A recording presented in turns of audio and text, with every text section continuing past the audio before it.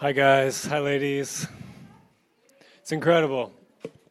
If you read through the Bible even half-heartedly and only pay slight attention, every single biblical hero is called to do what they have been called to do. It just seems to be the way that God continually works in people's lives is by calling them away from what's comfortable into the unknown. I was thinking about the author of Hebrews talking about Abraham. He went not knowing where he was going. But what's amazing is if you look at the other side of the story, God has major plans for each of those individuals where they went. Awesome. So that's enough of a sermon right there. You guys just go with that. So a couple announcements just to let you know what's going on. Just kind of the power of the church, a group of individuals coming together in order to love on one another and seek God. In your bulletin, there's two different things that I wanted to highlight. First one is 21 days, 21 intentional days. You mind if I see that real quick, Darcy, the one on your right hand? 21 intentional days. So if you want to get the best out of anything, you have to intentionally pursue that. Whether that's a hobby, whether that's the shape of your body, whether that's a relationship, right? It requires you to intentionally pursue it. The same is true with your relationship with God. We are saved by grace and grace alone. However, if you want to experience the goodness, like the true goodness of God, it requires you to be intentional about what you do to seek Him out. We're doing this corporately starting September 8th, coming together in this pursuit. And it's obviously something that we all should be doing on our own, but when we do it corporately, collectively, it's just more of an incentive for each of us to figure out how we want to do this. And the best route to approach it is to pray and ask the Spirit, all right, how do you want me to handle the next 21 days? I want to make you my priority. What should that look like? You know, it could be prayer, it could be fasting, it could be adding things to your life. Take some time and really think through that. How does God want you to pursue Him over those 21 days? We will have prayer down here every morning, Monday through Friday, 6:30 to 7 o'clock. We'll also have a couple worship nights just to enter into it together. So if you got questions about that, just obviously let me know. I've done it a few different times and kind of figured some things out on how to approach it. The second thing I wanted to highlight is on Wednesdays, starting in September 11th, we're going to be having classes up at the main campus, and we're going to be looking at the life of Abraham in an inductive method. Inductive means that you come to the Bible to figure out what the Bible says, not to bring what you think to the Bible. That makes sense? And so we're just going to walk through mostly small groups, a little lecture, and we're going to study Genesis 12 through 22. One of the most foundational pieces of the entire Bible. Shows you who God is and who we need to be part of His family. So that starts on September 11th. Darcy will be there. Anybody else? Wait. All right, so let's pray. If nothing else, just a chance to kind of focus our minds in on why we're here. God, the God of the Bible, the God that created everything we believe, that you are real, or at least we're interested in that pursuit. And so we come to this location at this time in order to make you our priority. Spirit, work in our minds. Give us something to walk away with, thinking about, and change our lives if that's possible in this moment. But if nothing else, give us something to ponder that allows us to have a better life than we have right now. Thanks for being real. Amen. So we're coming to the end of like a 6-month series when we've been going through the Sermon on the Mount. As Jesus ends his sermon, it seems like he's bringing his disciples to the crux of his message. Someday you will appear before the one who made you. Where do you stand with him? As his child whom he will openly usher into his kingdom, or as a stranger whom he will dismiss? You know, I believe that Jesus may have started his final thought back in chapter 7, verse 7. He stated that if you come to your Father in heaven and ask him for something, he will give you what you need. Ben looked at this last week. And it's very easy to see those verses pointing to God as the provider of all that we need, which is the case. But if you continue to listen to Jesus, you begin to get a better idea of what he's referring to. So let's look at Matthew 7, 13, and 14. That's the verses that we're kind of honing in on tonight. Enter through the narrow gate, for the gate is wide and the road is easy that leads to destruction, and there are many who take it. For the gate is narrow and the road is hard that leads to life, and there are few who find it. The 12 verses that follow that we're going to look at over the next couple weeks are even more explicit on the issue of the consequences of our choices in this life on the eternity that will follow. Now it's nice. Luke, another author of the Bible, gives us the same message but with more detail. Luke 13, 22 through 30. Jesus went through one town and village after another, teaching as he made his way to Jerusalem. Someone asked him, "Lord, will only a few be saved?" He said to them, "Strive to enter through the narrow door. For many, I tell you, will try to enter and will not be able. When once the owner of the house has got up and shut the door, and you begin to stand outside and knock at that door, saying, 'Lord, open to us,' then in reply he will say to you, 'I do not know where you come from.' Then you will begin to say, 'We ate and drank with you, and you taught in our streets.' But he will say, 'I do not know where you come from. Go away from me, all you evildoers.' There will be weeping and gnashing of teeth when you see Abraham and Isaac and Jacob and all the prophets in the kingdom of God, and you yourself thrown out. Then people will come from the east and the west, from the north and the south, and will eat in the kingdom of God. Indeed, some who are last will be first, and some who are first will be last." Are you feeling the weight of this like I am? This is an intense section of the Bible. Now, before we talk about the choices that lie before every person, I want to first lay the framework of the infinite and the finite. The Bible makes it so clear that humanity is eternal. Genesis 1:27. God said, the author said, "So God created humankind in his image. In the image of God, he created them, male and female, he created them." Now, we weren't made in God's image as in physically, right? He's a spirit. And so part of this, it can mean other things, but part of this is that we have an eternal component, our spirit or our soul. In the same way that God is eternal, so are we. At the very end, it talks about it all throughout the Bible, but at the very end we see kind of what that looks like. "Then I saw a great white throne and the one who sat on it. The earth and the heaven fled from his presence, and no place was found for them. And I saw the dead, great and small, standing before the throne." To the eternal component of humanity, even after the body has died, still exists.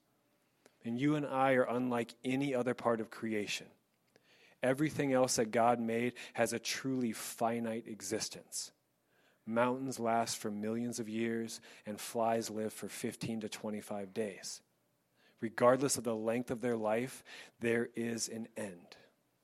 But for humanity, even though our physical bodies will crumble, our spirit or our soul will not. Now, I know this is not really fitting into the philosophy of the day, but I want to give you a different philosophical, potentially logical thought. Does getting your basic needs met cause you to be completely satisfied? Enough food, enough drink, shelter, the fact that you're surrounded by people that you love and that love you. Does this allow you to know and feel that everything is right in your world and nothing needs to be added to it? I think if we went through, everybody would say no. Because very few people, if any, are ever completely satisfied. If we do reach that place of nirvana, it only lasts for a moment. Now here's the logic. If we were created for this world, shouldn't this world have the ability to set our minds and hearts at total ease?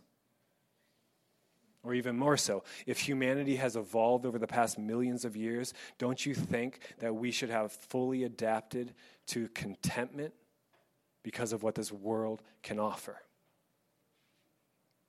If we were formed by this world, shouldn't this world be able to satisfy?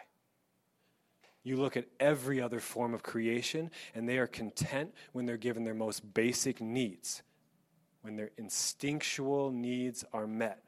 But people always long and desire more.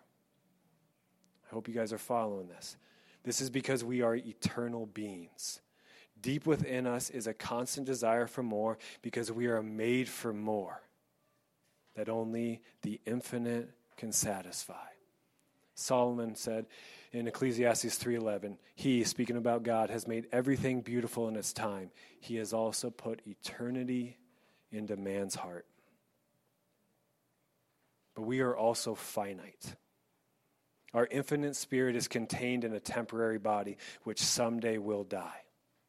It may be tonight, or it may be in 50 years. But it is indisputable that unless Jesus returns, every single one of us will physically die.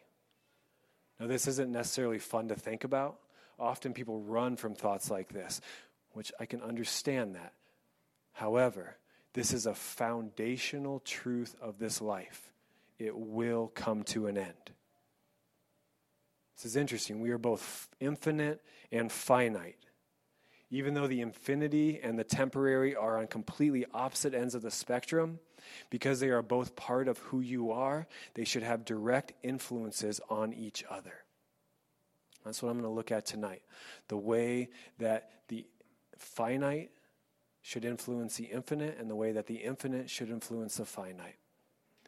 Now, I hope you guys like the Bible, because I'm about to run you through 10 minutes of the entire Bible. There's a handout with a lot of verses on it, because I'm going to be cruising through them. But my hope is that it kind of, something within that piques your interest, and you want to go deeper. If you need some, we can get more for you. But according to the Bible, the finite directly plays into our infinite. The choices we make during our limited time on earth have direct impact on the eternity that waits for us. It seems that this is what Jesus is presenting to his disciples as we finish up his sermon from the mountain. So let's look one more time before we get into the whole Bible at Jesus' statement. Matthew 7:13. Enter through the narrow gate, for the gate is wide and the road is easy that leads to destruction, and there are many who take it. For the gate is narrow and the road is hard that leads to life, and there are few who find it. Now, if we view these verses from an eternal perspective, we see the overarching story of the entire Bible. So here it goes. We were created by a perfect God. The moment that mankind chose to rebel against our Creator's design, we lost our perfection. We are all born imperfect. Our culture doesn't believe so, but the Bible states that we are born imperfect. Selfishness is deep within us from such an early stage. If you don't believe me, go hang out with the toddlers right now. Because we are not fully what God designed us to be, we don't have the ability to be in his presence. If someone that is imperfect is in the direct presence of an all-powerful and perfect being, they will be consumed by his holiness. Let's look at a couple verses. Exodus and Hebrews. This is God speaking to Moses on the mountaintop. Moses asked to see him, but he said, "You cannot see my face, for no one shall see me and live." And then in Hebrews, talking about the imperfect humanity, and he ends it with, "For indeed our God is a consuming fire." God's pure and undefiled nature destroys what is not in line with his standards. Now, if this truth is what defines God and his actions, then the Bible would have ended halfway through Genesis 3, and no humanity would have continued on. But our Creator's most defining attribute seems to be love. 1 John 4. So we have known and believed the love that God has for us. God is love. Because of this, God set into motion a plan to redeem his broken creation, which climaxed with Jesus' death and resurrection. Jesus, who is God's Son, part of the Trinity, came in order to die a sacrificial death for imperfect humanity. He willingly allowed himself to be put to death as a substitution for mankind. Philippians 2. Talking about Jesus, who, though as in the form of God, did not regard equality with God as something to be exploited, but emptied himself, Taking the form of a slave, being born in human likeness, and being found in human form, he humbled himself and became obedient to the point of death, even death on a cross. Through this substitutionary death, every man and woman now has a chance to be fully forgiven of their rebellion against their Creator. Hebrews 7. For it was fitting that we should have such a high priest, talking about Jesus, holy, blameless, undefiled, separated from sinners, and exalted above the heavens. Unlike the other high priest, he has no need to offer sacrifices day after day, first for his own sins and then for those of the people. This he did once for all when he offered himself. Notice that phrase, once for all, every sin. Out of Jesus' sacrifice, we have the ability to be made perfect. Hebrews 10. For by a single fat offering, he has perfected for all time those who are sanctified. Now think about this story. If we are perfect, what does that mean we are allowed to do? Be around a perfect God. So out of this state of perfection, we now can operate out of our original design, to live and breathe in the presence of our Maker. This is why certain people will spend eternity with God, who is the source of all life. Revelation 21. Look at that, Genesis to Revelation. Then he said to me, it is done. I am the Alpha and the Omega, the beginning and the end. To the thirsty I will give water as a gift from the spring of the water of life. Those who conquer will inherit these things, and I will be their God, and they will be my children. In God's presence, we will experience total contentment because that is how we were made to live. But this is not guaranteed for everyone. And I once heard a musician, he was playing at a venue that we were at, and he had some God-based lyrics, and he said, I believe that we're all sitting at a train station. And whatever car you get on, it may be different. You may be Buddhist, I may be Christian, you may be Islam, but we're all going to end at the same spot. But according to the Bible, that's not the case. Another key piece is that mankind was given free will, the ability to choose. At the foundation of our free will is a choice of whom we are going to trust to bring us life. Our Creator, the one that made us and everything around us, or ourselves. This is the same choice that Adam and Eve had. And they chose to trust their own logic, their own emotions, and their own capabilities, which caused the world to be broken. In Matthew 7, Jesus is pointing out this same choice to his disciples. He's saying that if they want life beyond their finite existence, they must enter through the narrow gate. Now, the word enter is highlighting the choice or action required. To enter something means somebody must do it. Narrow is pointing out that there are not a lot of options to this path that leads to life. Really, there's only one. Romans 10:9 makes it clear. But if you confess with your lips that the Lord Jesus is Lord and believe in your heart that God raised him from the dead, you will be saved.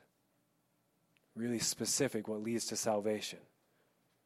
You guys remember the author Rob Bell? He was a pastor, wrote a book called Love Wins. And he was right. But God's love only wins for those who recognize their own brokenness and their need to be saved. For those who understand that they are lost and can do nothing to bring about the deeper change that they want to happen, and so they call out to Jesus. They declare that they are broken and can only be made whole by the one who made them. They surrender their control over their lives, and they choose to trust the Almighty Maker of heaven and earth to bring them what they need: life. But as Jesus says, the road is hard that leads to life, and there are few who find it. It is because it requires humility. It requires one to say that they are not the pinnacle of reality.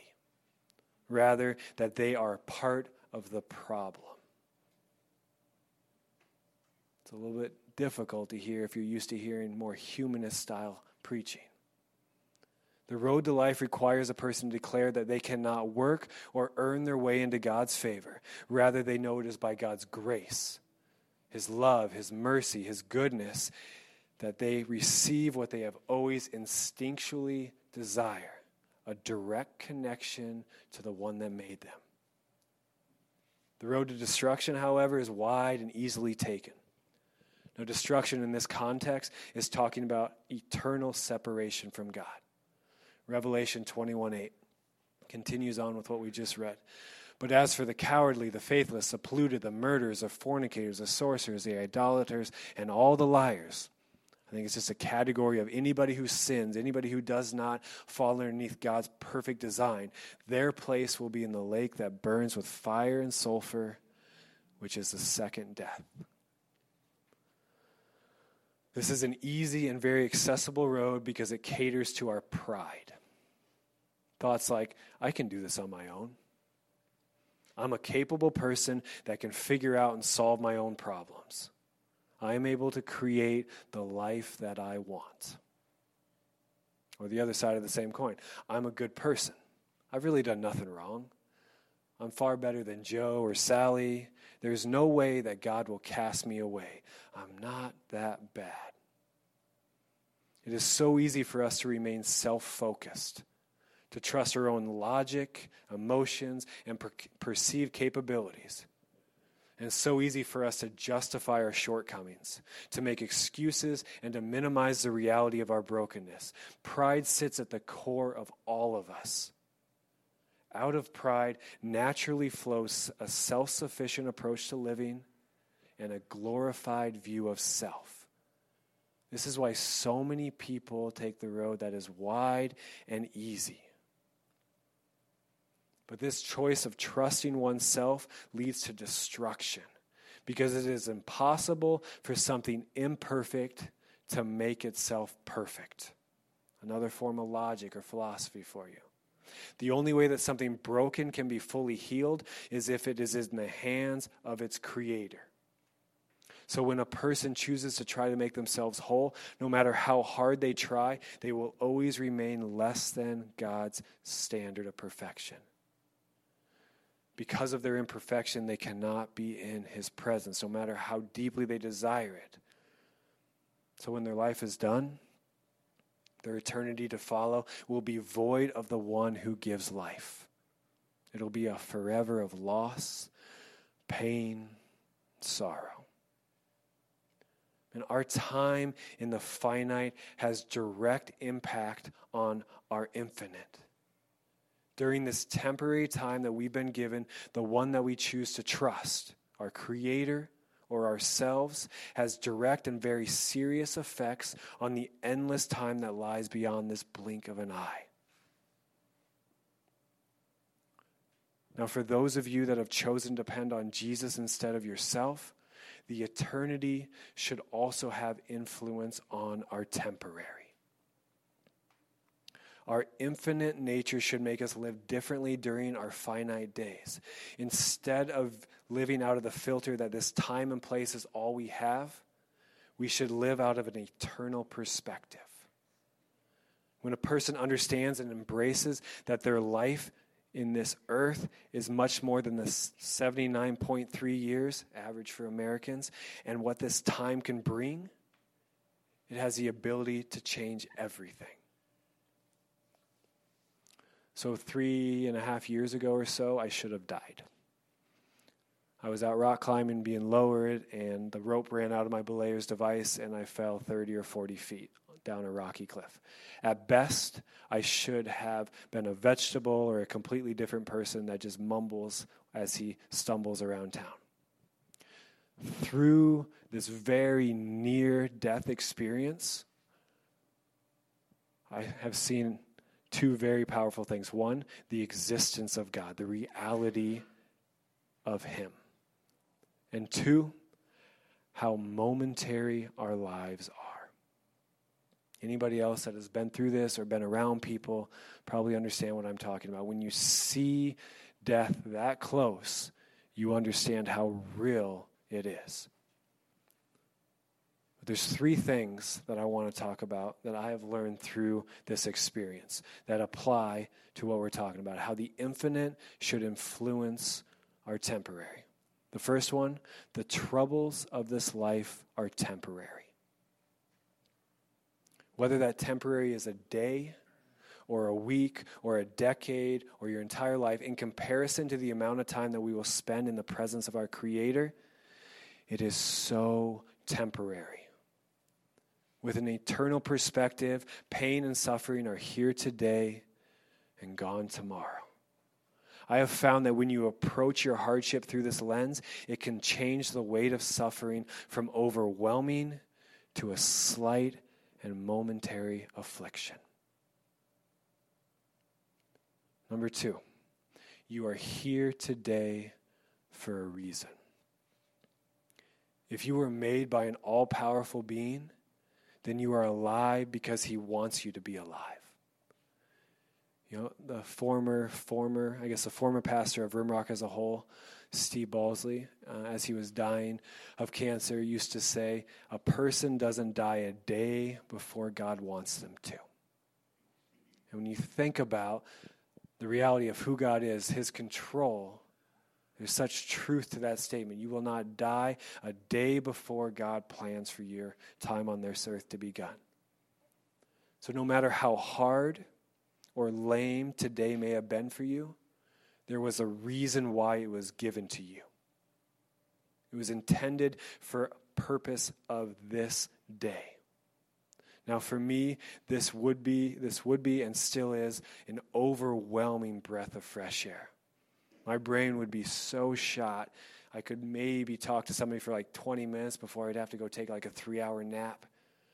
But hanging on to that concept, that truth that God has me around for a reason today would bring my focus off of the negative and on to that slight bit of sunshine that he was pouring into my darkened world.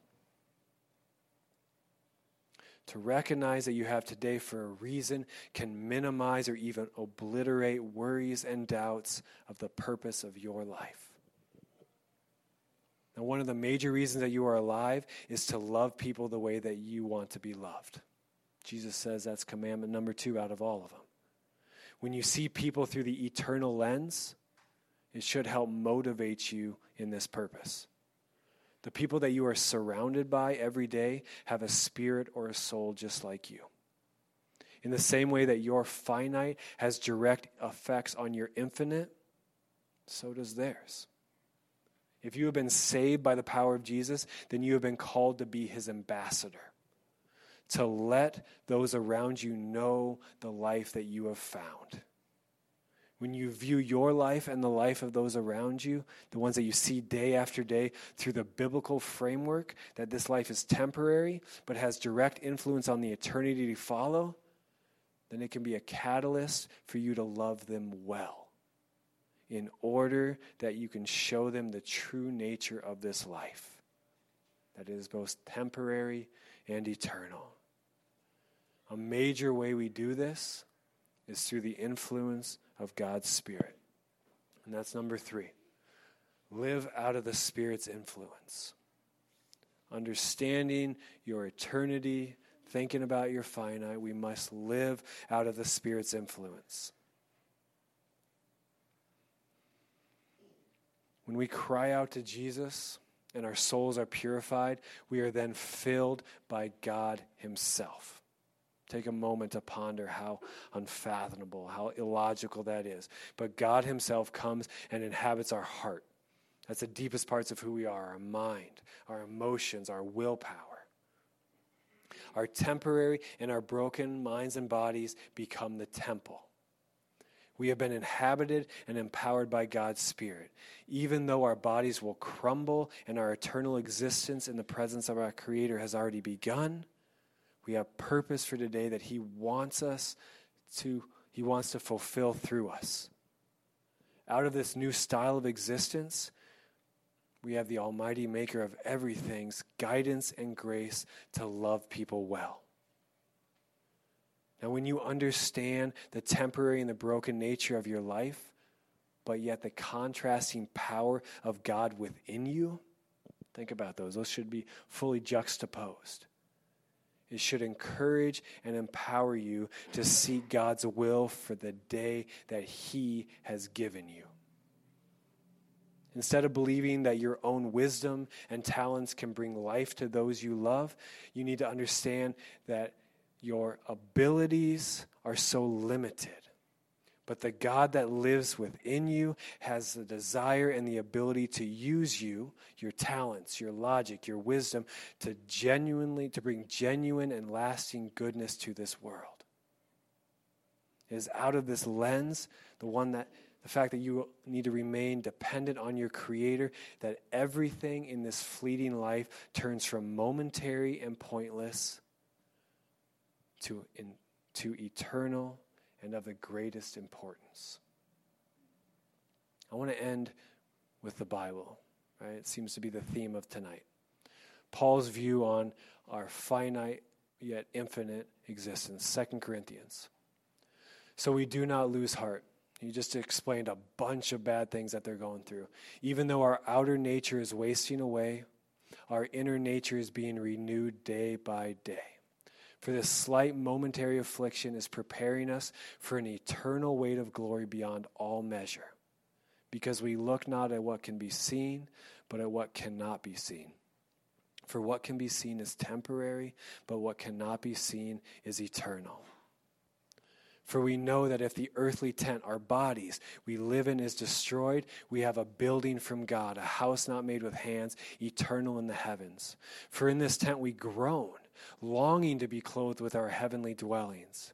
If indeed when we have taken it off, we will not be found naked. For while we are still in this tent, we groan under our burden, because we wish not to be unclothed, but to be further clothed, so that what is mortal may be swallowed up by life. He who has prepared us for this very thing is God, who has given us the Spirit as a guarantee. So we are always confident, even though we know that while we are at home in this body, we are away from the Lord, for we walk by faith, not by sight. Yes, we do have confidence, and we would rather be away from the body at home with the Lord. So whether we are at home or away, we make it our aim to please Him, our God, our Creator. For all of us must appear before the judgment seat of Christ, so that each may receive recompense for what he has done in the body, whether good or evil. Let me pray. Spirit, I just ask you one more time to just heighten something in our minds, in our emotions, in our heart, and just stir something within us that we can walk away from tonight, thinking about, pondering, put somebody's name or face into our minds that we can love upon, that we can pray for. God, convict us to be your ambassadors. Show us the seriousness of the days that we've been given due to the eternal impact that they have. God, you are so good, and we want to bring your goodness to the world. Please make that happen. Amen.